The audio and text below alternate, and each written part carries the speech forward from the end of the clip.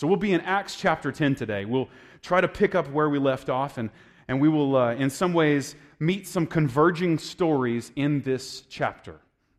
And so here's where I'm guilty, and I have to just kind of give a qualification. I'm guilty of what I would call American sensationalism. It's just that the best, you can see this personified in a guy like maybe Jimmy Fallon. Like, that's awesome, that's great, that's really great, no, that's awesome, and you kind of get into the point where, and you've listened to me very long, if everything's awesome, nothing's awesome, right? It's kind of like if you go into a store and everything's on a special sale, nothing's on a special sale, you know what I'm saying?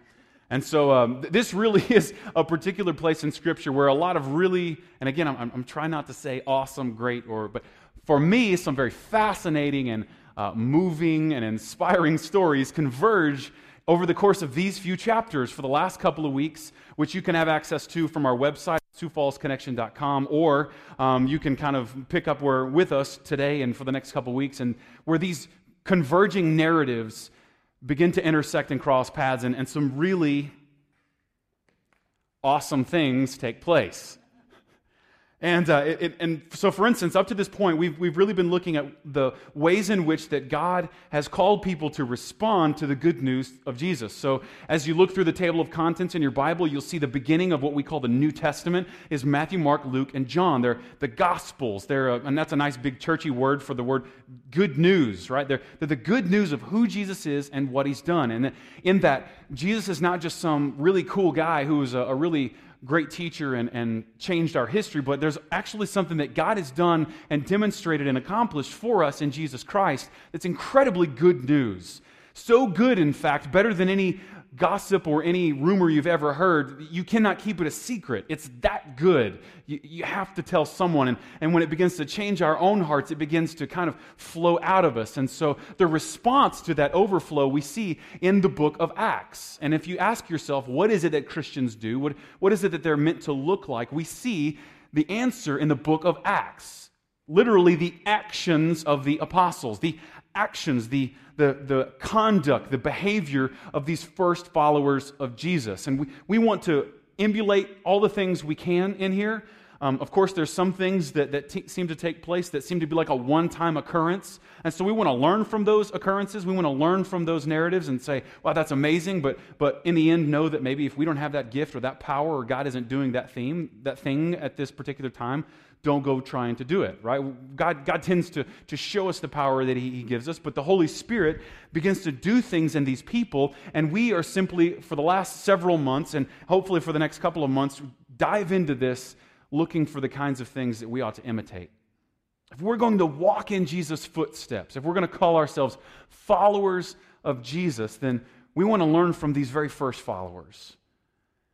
And if we're going to fight amongst each other over things that are important, then they had better be very unoriginal things. They had better be things that are only found in Scripture, not things that we've come up with on our own. And we want to fight and die for these things that these first followers of Jesus were willing to fight and die for. And the rest of the stuff, we really don't care. And so we love learning from these first followers of Jesus, and even the language seems to be the language of hyperbole in these few chapters where these narratives converge. And so I hope that you won't hold it completely against me that I'm an American sensationalist and I think all of this is really awesome. Everything is awesome. It's from a kid's movie. We're doomed. So Acts chapter 10 is a kind of a convergence and an intersection of multiple different narratives. Up to this point, Jesus has commanded these first followers with this specific task that they'll also be empowered to perform and complete. And in Acts 1:8, we see that Jesus commands His people to go and be witnesses. Now, they want to know the answers. They want to know the outcome of the story. They want to know the end. They want, hey, Jesus, when are you coming back? When are you going to be king over all things here on earth? When's that going to happen? And Jesus' response is pretty simple. It's none of your business. Instead, what is your business is that you ought to take what you've seen and heard from me. You ought to follow in my footsteps. Be my witnesses. And the Holy Spirit will give you the power to do so here in Jerusalem with your neighbors, but also in Judea with some people who are a little more distant, and even to the people we do not love or like in Samaria. And if that isn't far enough, to share this good news, to be witnesses of what Jesus has done. Jesus says, to the ends of the earth even, you'll go and you'll be my witnesses. And up to this point, we've seen the fulfillment of that prophecy and command through these followers of Jesus. And Luke wants you to remember that the things that these people are doing tend to come directly from Jesus. And so as we'll see today, as just the last couple of weeks, they're not doing anything original. In fact, Luke tends to connect everything that these followers of Jesus are doing with something that Jesus did originally. And so as you read through the book of Acts, the gospel of Luke begins to kind of come to light. The same book that Luke wrote as a good news of Jesus called the Gospel of Luke tends to be a repeat as the followers of Jesus follow in his footsteps in the book of Acts. And we see some of those particular things happen in chapter 10. So let's read together in Acts chapter 10. We'll try to cover as much as we possibly can, beginning in verse 1. So at Caesarea there was a man named Cornelius, a centurion of what was known as the Italian cohort. Now, I don't know what that is, but it sounds cool. Right? Luke wants you to think this dude is a big deal. Like he not only is he a centurion, a leader of at least 100 men, but he's a part of this specific elite force. And he wants you to kind of think, I guess probably for us in terms like it would be like saying this is a guy who's a part of SEAL Team 6, right? This Italian cohort, people would know. And this centurion, Cornelius, was the leader of that group. Verse 2, it says, he was also a devout man who feared God with all his household. And he gave alms generously to the people, and he prayed continually to God. So about the 9th hour of the day, he saw clearly in a vision an angel of God come in and say to him, Cornelius. And he stared at him in terror and said, what is it, Lord? Or what is it, Master? And he said to him, your prayers and your alms have ascended as a memorial before God. And now send men to Joppa and bring one Simon, who is called Peter, who we know up to this point as one of the leading followers of Jesus, kind of the most outspoken guy, a guy who at one point denied Jesus and denied even knowing Jesus for the sake of saving his own skin, who is now risking his own life to tell people about Jesus. Cornelius is to send his messengers and bring this Simon who is called Peter. Verse 6, he is now lodging with another Simon, that is one Simon, a tanner, whose house is by the sea. And when the angel who spoke to him had departed, he, that is Cornelius, called 2 of his servants and a devout soldier from among those who attended him. And having related everything to them, he sent them to Joppa. So here's this guy. Now, up to this point, all of the stories that we've heard of miraculous events, of radical transformation of people's lives, that is, people, they hear this good news of who Jesus is. For some reason, it inspires them. It changes the way they see the world. And because they believe and trust that it's true, it changes their lives forever, and it begins to change the way they walk in the world. And up to this point, all of the people involved in these stories have been Jewish. They've been the same ethnicity as Jesus, the same ethnicity and tradition of Jesus and his followers. And up to the point, that's who has been involved in most of these accounts. And so this radical transformation of people's lives seems to be a movement amongst a group of people, a specific group of people, a group of people with a long tradition of believing that God has a special plan for them.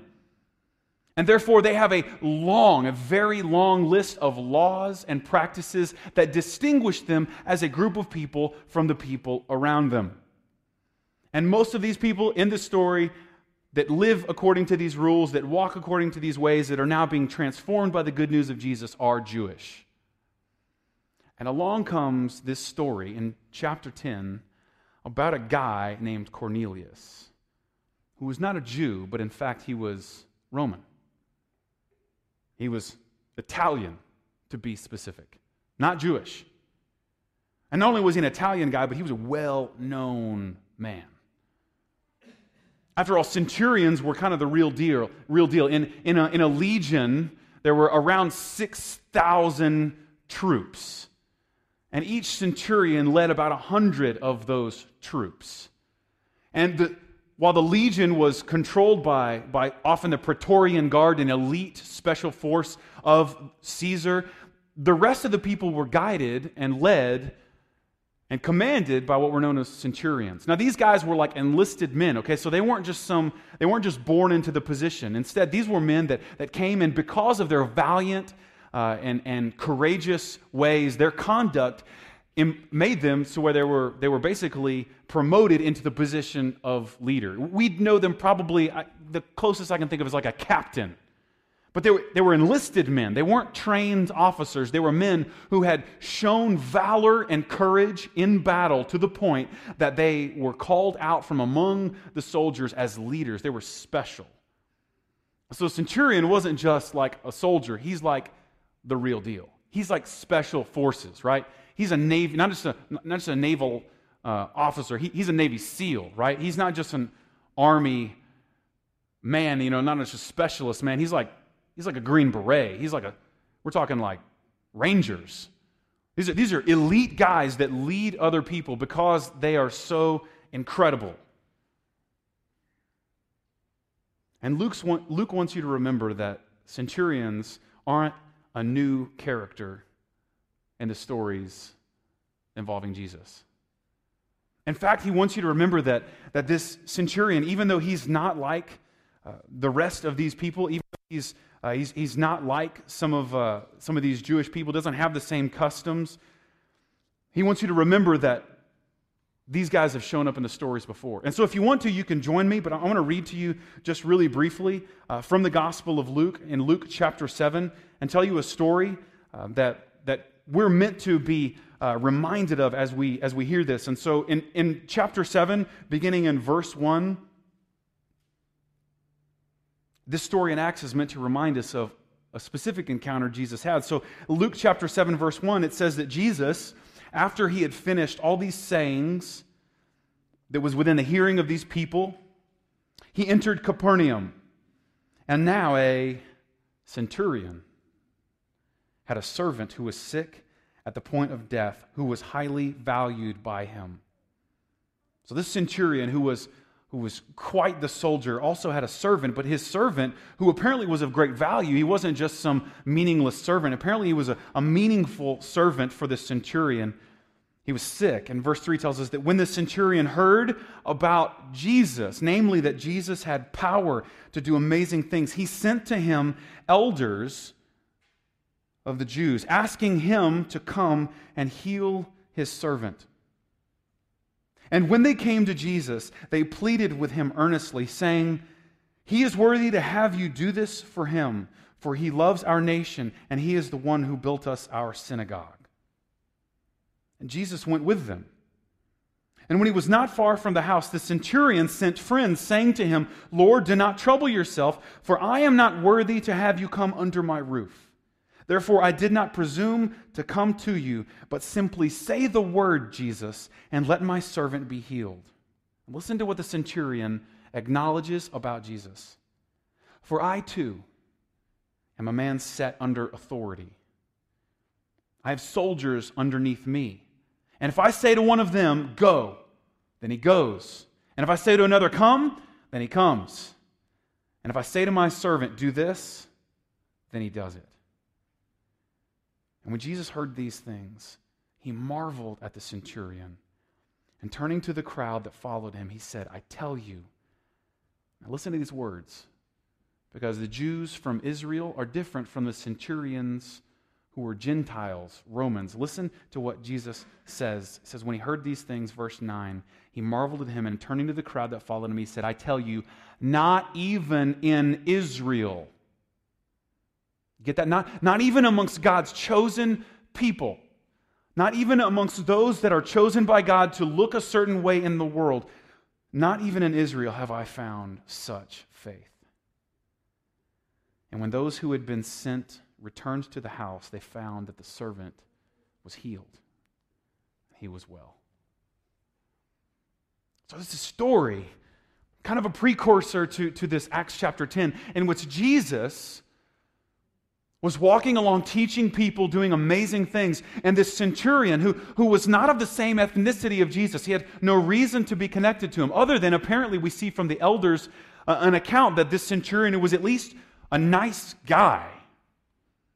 You see, the centurions were leading militarily the occupation that the Romans had over the nation of Israel. All of the Jews didn't have control of their own state. They basically had limited control given to them under these different governors and different jurisdictions split amongst the Roman government. And as Caesar split up the place that he had conquered, he let his people be in control over the native people like the Jews, the people of Israel. And so you can see there's this tense relationship between like the people who live here in our home and then the people who are not from here but tell us what to do. And they're in control. And you see this is kind of a tense relationship. And Jesus, of all people, probably could have sensed it, and he could have responded in any number of ways.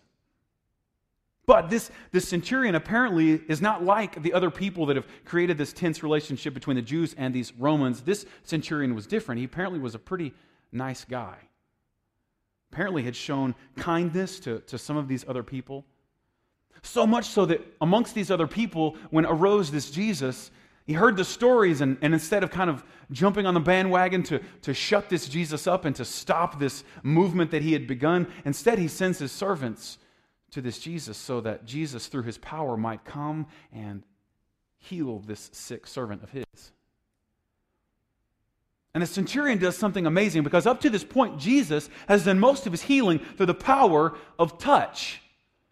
And we see this is a big deal in the New Testament, the power of touch, laying on of hands so that there's some sort of power transferred. And Jesus would often do some amazing things. Sometimes he spit in the ground and made dirt and wiped it on a blind guy's eyes, and this mud mixture caused the man to all of a sudden be able to see. But Jesus had this kind of connection and this touch. And the centurion recognized something about Jesus that up to this point all of the people of Israel did not recognize, and that Jesus had the power to do whatever he wanted, whether he touched, whether he didn't. And so the centurion sends his messengers to Jesus, and he says, Jesus, look, I don't deserve for someone like you to come into my house. Right? And you can sympathize with this. Like if a foreign dignitary, if someone famous came to your house, right, you'd start to feel a little bit self-conscious, wouldn't you? Right? You were on Cribs last week, and now you're coming over to my house. It's like, I don't know that you're going to feel welcome. You eat filet mignon. Hey, you guys want to come to our house and eat a hot dog, right? There's kind of this. There's a sense in which I'm in a tax bracket that makes other people in higher tax brackets probably feel uncomfortable when they come to my house, right? Unless, of course, maybe they just used to live in that tax bracket and now they've kind of elevated themselves. But if the President of the United States, like if a senator came to my house, there's some things that have to change, am I right?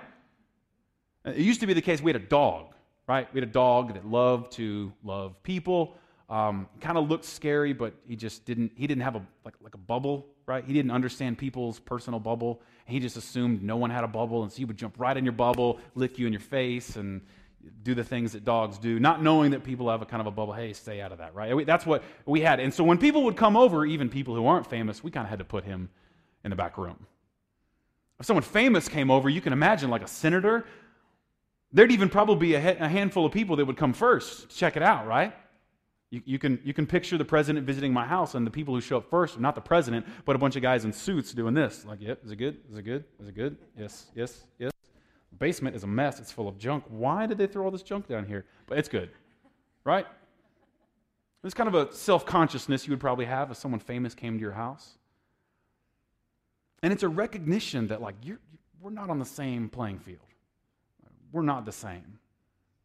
This person's accustomed to a different way of life, and if he comes to my house, I'll probably feel like he's slumming. And isn't it amazing, the centurion who had power on this earth over Jesus, if he wanted his 100 men to go after Jesus, he had the power to make that happen. And this man who had authority, who had a political power over Jesus, instead of lording that political power over Jesus, it's pretty amazing, he recognizes something bigger, greater, more powerful, maybe even more eternal in nature about this Jesus. So much so that he says, Jesus, don't even come to my house. I don't deserve it. I don't deserve you to come to my house, but I recognize you have power, and I understand authority. I have earned the right to have authority over at least 100 men. And when I tell them to jump, they say, how high? And when I tell them to go, they go. And if I say, let's run into battle and let's die for Caesar, they lay down their lives and they die. They don't ask. But you, Jesus, if you would just please, just command it to be so. I understand authority and I know you have authority. If you would just command it to be so, I recognize that you have power over me. And at that moment, it says that the servants made their way back. And in another Gospel of Mark, it says that at that exact moment, they somehow kind of checked they synchronized the time, and they were like, at that moment, that servant got up, was healed. And Jesus' response is not, oh, shame on that Roman pagan. Not shame on that centurion who doesn't worship God as he ought to. His words were simple. There's nobody I've met, even amongst my own people, that have faith like this guy.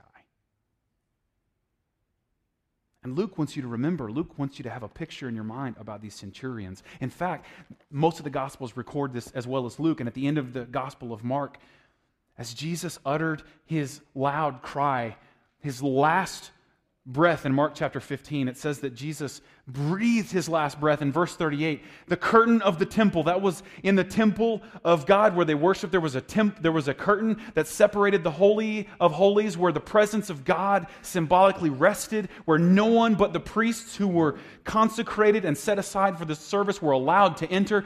And the temple veil that kept the rest of the people out of the presence of God ripped in two because Jesus had busted open the way to God. It says the curtain in the temple was torn in two from the top to the bottom. But in verse 39 of Mark chapter 15, it says this: when the centurion who stood facing Jesus, when he saw in this way that he had breathed his last breath, the centurion said, truly, this man was the Son of God. This is a guy who has no reason to like Jesus. In fact, it seems like in this particular account in Mark, he played an active role in putting Jesus to death. And isn't it interesting, in that moment, in the death of Jesus, when he cried that it is finished, it's done, the centurion, not of God's chosen people, not of the people following all the right rules that put you in right standing with God, but the centurion, a pagan, a Roman, the enemy for most of these people, was the one who looked at Jesus and said, this one must have been God's Son. One of the first believers who was inspired and transformed by the death of Jesus, the sacrifice of Jesus for you and for me, was a pagan, Roman. And so when Luke comes along and he tells you this story about this centurion, he wants you to remember that this isn't the first time Jesus has reached out to people not like himself. Instead, we see Luke wanting us to remember that this vision that Cornelius has of this thing that God is doing, it's authored by God, and it's begun long before this guy even came along.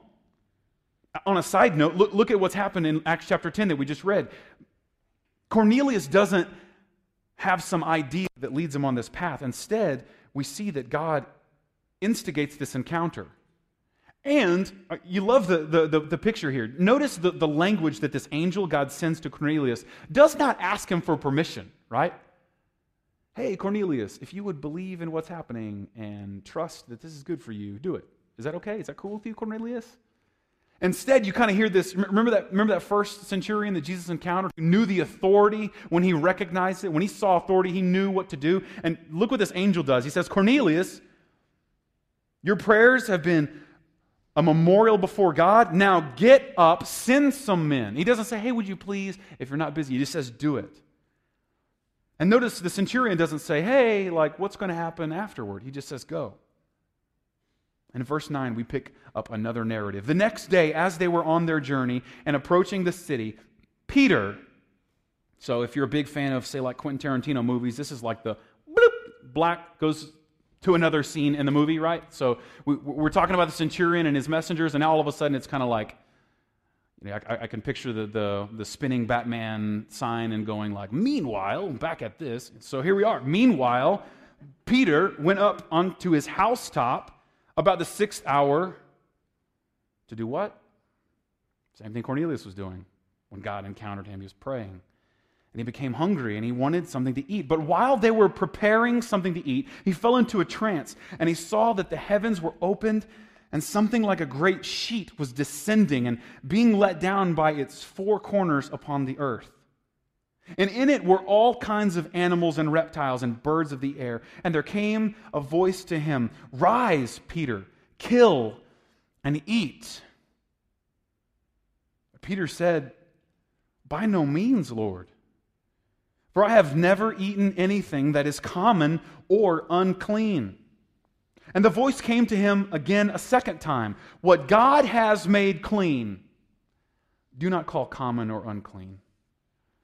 This happened 3 times. And then this sheet was taken up at once back into heaven. Now, while Peter was inwardly perplexed as to what the vision that he had seen might actually mean, behold, the men who were sent by Cornelius, the pagan, the unclean, the common one, having made inquiry for Simon's house, stood at the gate and called out to ask whether Simon, who was called Peter, was lodging there. And while Peter was pondering this vision, at the exact same time, simultaneously, while Peter was pondering this vision, the Spirit said to him, "Behold, 3 men are looking for you. Rise and go down and accompany them without any hesitation, for I have sent them." And Peter went down to the men and he said, "I am the one you were looking for. Now, what is the reason for you coming?" And they said, "Cornelius, a centurion, an upright and God-fearing man who is well spoken of by the whole Jewish nation." Do you hear that? Remember, we've heard that before, haven't we? About a centurion who encountered Jesus and recognized something that the rest of the people did not. This God-fearing man who was well spoken of by the whole Jewish nation was directed by a holy angel to send for you to come to his house and to hear what you have to say. So he invited them in to be his guests. And the next day he rose and he went away with them. And some of the brothers from Joppa accompanied him. And on the following day they entered Caesarea. Cornelius was expecting them and had called together his relatives and his close friends. When Peter entered, Cornelius met him, and he fell down at his feet, and he began to worship him. So stop right there. Listen to what's just happened. In a separate place, another narrative, Peter, one of the leaders and one of the most outspoken followers of Jesus, has this amazing vision, and he has it 3 times in a row. And in that vision, he sees these things that up to this point, his tradition, his ethnicity, his people find to be evil, unclean, you're not supposed to eat.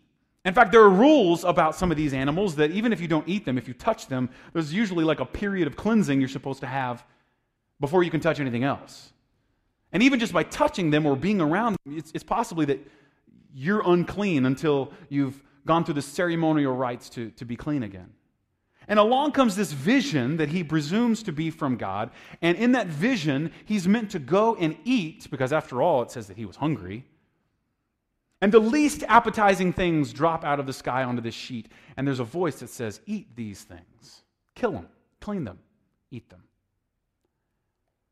And Peter, being a good, devout Jew, he recognizes, hey, maybe this is a test. I'm not supposed to do this. And he says, no, I'm not going to eat these things. These things are unclean. And there's this powerful thing, this powerful word. And we might be tempted to think, as Peter was, that it was about food. But he says in verse 15 to Peter, "What God has made clean, do not call common." That is, that power to really declare something good or bad, good or evil, ultimately rests in God's hands. I want to stop for a minute. This is an important thing, because the lesson that's taught here isn't just about food, even though I like to refer to this as the bacon chapter, right? Anyone who loves bacon, you can thank Acts chapter 10. Dear Jesus, thank you for Acts chapter 10 for bacon, right? Because otherwise, we would be living in a world where bacon is not okay to eat. And thank God, it's not. Again, I'm out of control here. That's neither here nor there. But this has real life implications for you and for me. As Christians, those of us who would call ourselves followers of Jesus, we don't have to catch each other on this, right? Like, hey, dude, that's not cool. You can't eat that. You know, I mean, and especially when you begin to think of like all the things made by, I don't know, most packaged meat you don't even want to know about. If we really loved each other, we'd stop each other and go, hey, don't do that. Like, what? A corn dog wrapped in a pancake, wrapped in a blueberry muffin that you throw in the microwave? Yeah, what could go wrong, right? But we don't do that to each other, do we? There's nothing wrong with any of those things. Instead, we kind of jump in there with Peter and go, okay, let's eat it. So this is real life implications, but notice that this isn't just about food, is it? Because while he was still wondering if this was about food, God takes these two narratives and they intersect at his house, and he begins to realize this is bigger than just food. Now, on a side note, I want to throw this in there. Beware of the temptation to think that things in and of themselves are evil. Because to declare that things in and of themselves are evil denies the power of Jesus over the heart and soul.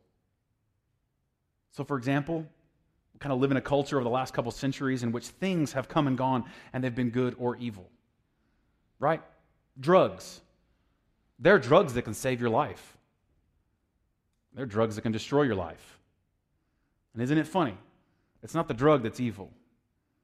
It's the human heart that takes the thing and either uses it to save a life or uses it sometimes unknowingly to destroy it. Lately, the big one's guns, right? There's a fear for guns, okay? And that's a great discussion to have. Apparently, it's an issue. It's going to be an issue for us in the future. We have more guns than any other nation. It's worth talking about. But beware. Don't fall into the temptation to make the discussion only about guns. Because with a gun, a man can save a life. He usually has a badge. But with a gun, a man can commit murder. With a gun, a man can save and protect people, but with a gun, a man can walk into, and I hate to say this, but this is what, walk into a building like this full of innocent people and wreak havoc and do the most evil thing on earth. Now that's evil, but resist the temptation to confess that God sees the heart. God doesn't just play with toys. And for us to argue about the thing may be a good use of our time, but if we only argue about the thing and we don't see that ultimately it's the human heart that's broken and rebellious, then we'll miss the good news of Jesus. Alcohol, sex, forces that in the wrong or right hands can have completely different outcomes. In and of themselves are not evil. In and of themselves are gifts from God. In and of themselves have no power to be good or evil. But the issue isn't the thing. The issue is the human heart. Thank God that he did not send Jesus to take away guns, sex, drugs. I mean, name the thing that you think is evil.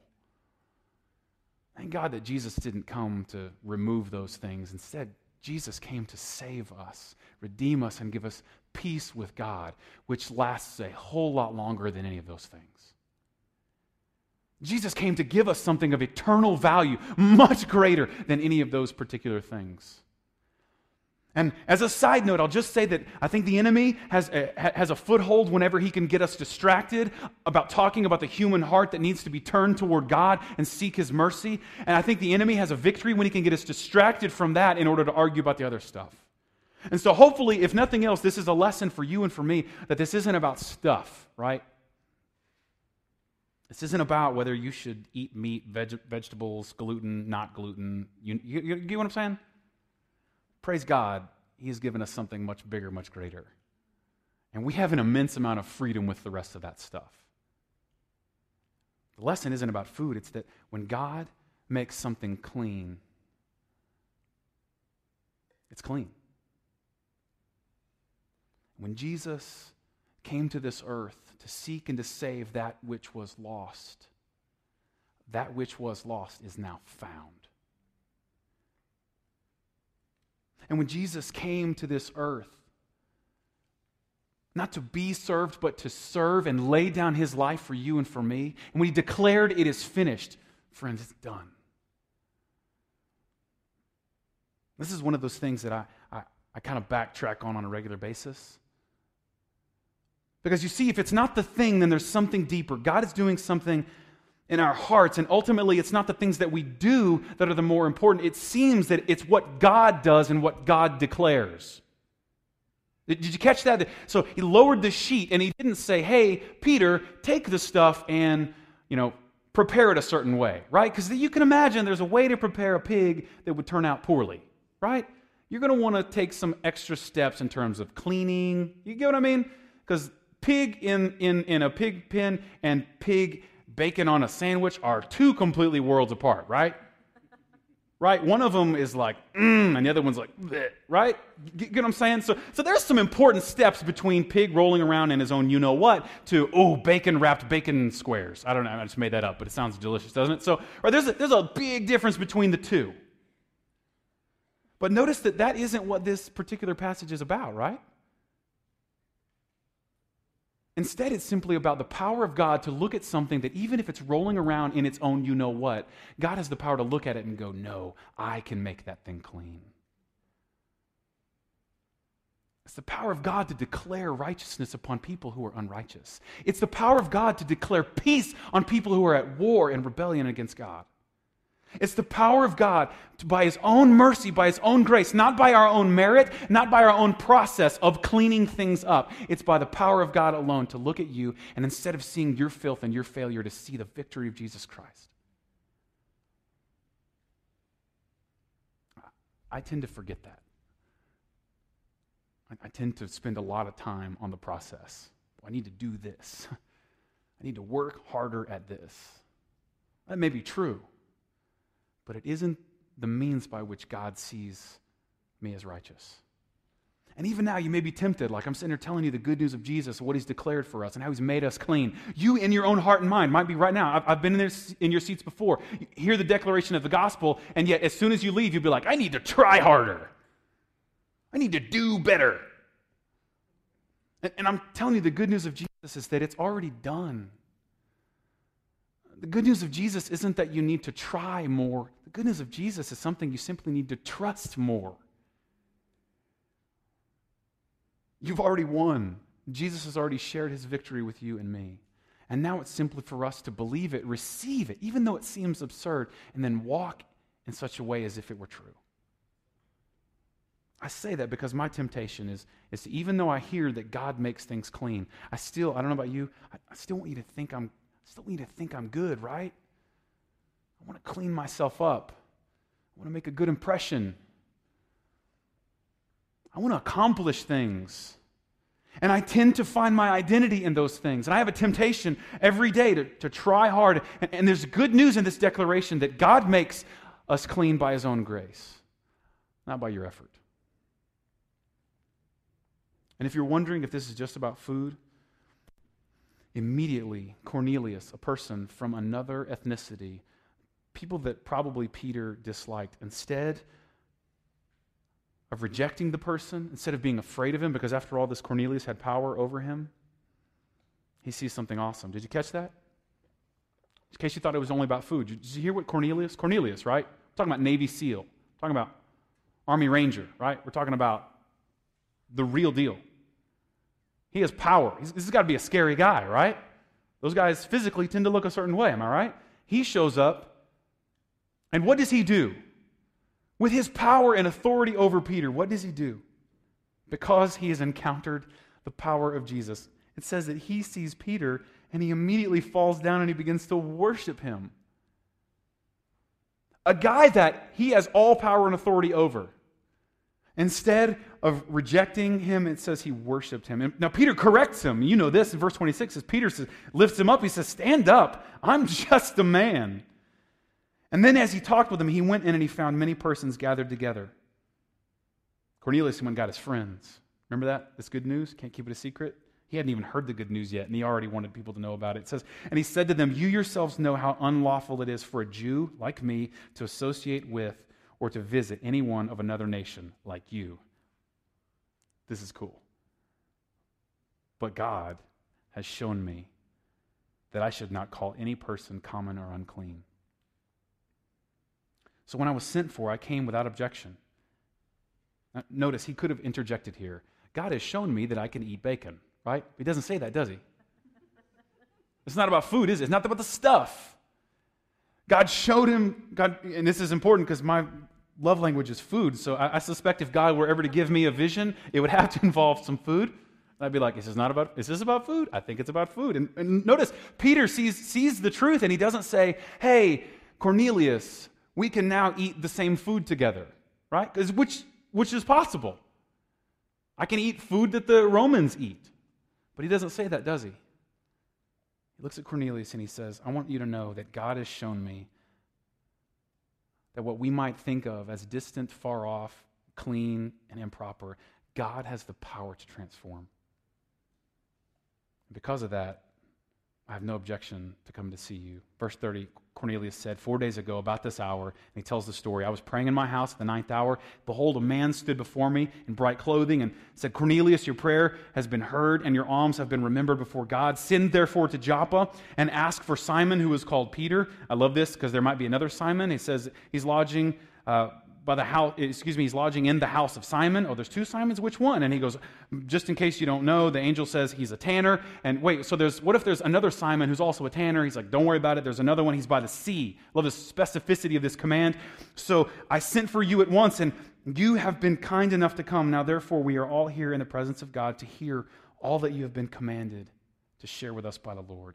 So Peter opened his mouth, and he said, truly I understand now that God shows no partiality. But in every nation, anyone who fears him and does what is right is acceptable to him. And as for the word that he has sent to Israel, preaching good news of peace through Jesus Christ, for he is Lord of all things. You yourselves know what happened throughout all Judea, beginning from Galilee after the baptism that John proclaimed, how God anointed Jesus of Nazareth with the Holy Spirit and with power. He went about doing good and healing all who were oppressed by the devil, including, remember, one servant of one centurion. For God was with Jesus, and we are witnesses of all that he did, both in the country of the Jews and in Jerusalem. They put him to death by hanging him on a tree. But God raised him on the third day, and then made him to appear, not to all the people, but to us who had been chosen by God as witnesses, who ate and drank with him after he rose from the dead. And he commanded us to preach to the people and to testify that he is the one appointed by God to be judge of the living and the dead. To him, all the prophets bear witness that everyone, it doesn't matter where you come from or what you've done, everyone who believes in him receives forgiveness of sins through his name. So while Peter was still saying these things, the Holy Spirit fell on all who heard the word, and the believers from among the circumcised, that is the Jews, who had come with Peter were amazed because the gift of the Holy Spirit was poured out even to the Gentiles. For they were hearing them speaking in tongues and extolling God. And Peter declared, can anyone withhold water for baptizing these people who have not received the Holy Spirit just as we have? And so he commanded them to be baptized in the name of Jesus Christ. And then they asked him to remain for some days more. You see, it's not about food. This Cornelius has an amazing encounter, and when he finally hears the words of Peter, his life is changed, so much so that the Holy Spirit begins to transform them. They're baptized, demonstrating the symbol of true communion with God, not by an intimate mark of circumcision, but by the intimate mark of being buried in the water just like Christ was buried in the tomb, and rising out just like Jesus walked out. See, the new symbol is open to people of all different backgrounds. The implications for this is huge. But the most specific, I think, for us, man, there is a reason. There's a reason for fairness. There's a reason why Christians ought to take a stand against things like racial prejudice. There's a reason. And it's not because we worship fairness. It's because we worship Jesus and we love everyone he loves. You see, God has done something, and he has taken the dividing wall, not only between us and him away, tearing the veil so that we would have access directly to God through Jesus Christ, but he's also torn down the dividing wall between you and me. You like the Green Bay Packers? I think you're a moron. But isn't it awesome that what Jesus has done is bigger than that? Who'd you vote for? Isn't it awesome that what Jesus has done is bigger than that? And the things that we would naturally see that differentiate us from the people around us, even though they may be true and we may be different, our skin color may be different, the way we talk may be different, our language may even be different. Isn't it amazing that Jesus has done something bigger to unite us than any of those things have the power to divide us? Yeah, we want fairness, but ultimately we want love for those people who are different than us. And we get to celebrate this not because of something that we have done, but because of something that Jesus has finished on our behalf.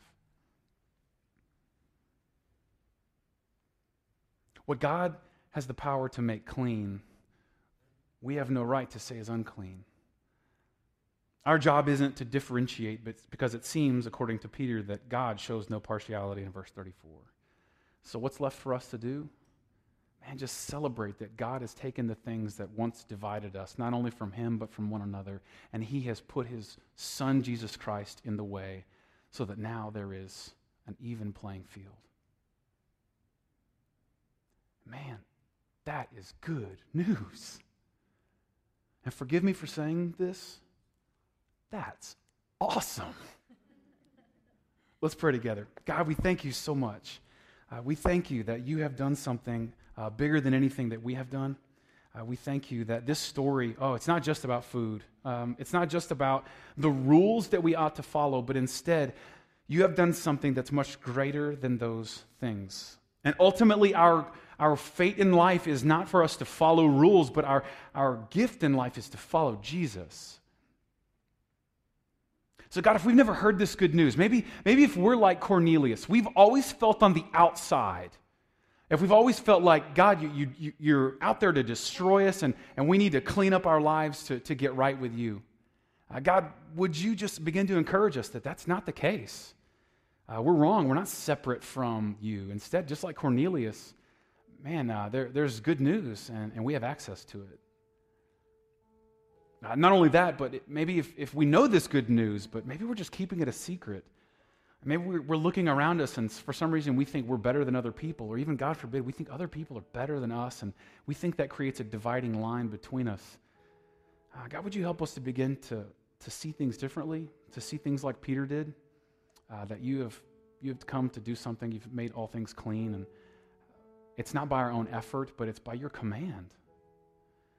And by the power of Jesus, who's Lord over all, you summoned us to follow you. Help us not to be distracted by the other little things. God, it's not about food. This is not about things. Help us not to be distracted or divided among those things, but instead help us over and over to be united in what you've accomplished on our behalf, so that those things that, although we might disagree on them, they begin just to be really small. They fade away in light of this amazing thing you've done for us in Jesus. Help us to celebrate that. Help us to respond to that in faith. So if there's someone who maybe they're far off, like Cornelius, may they hear the good news of Jesus, that if they would simply believe it and receive what Jesus has done, believe that when he said it's finished, they would believe that it's true, they would begin to hear and feel the inspiration, the transformation, and the radical joy that comes from knowing that we are in good standing with you. Not because of what we've done, because of what you've done. And if there's those of us, may we know that and we've just holding back. Help us to see that we need not to try harder, but we need to trust more. We don't need to trust more in our own effort to clean ourselves up. It's not in the process, but instead, God, help us to trust more that you've already completed the process. The rest is just for us to enjoy and receive with joy. We thank you for this truth declared before us. Help us to respond faithfully. It's only by the power of Jesus Christ that we can do that. Amen.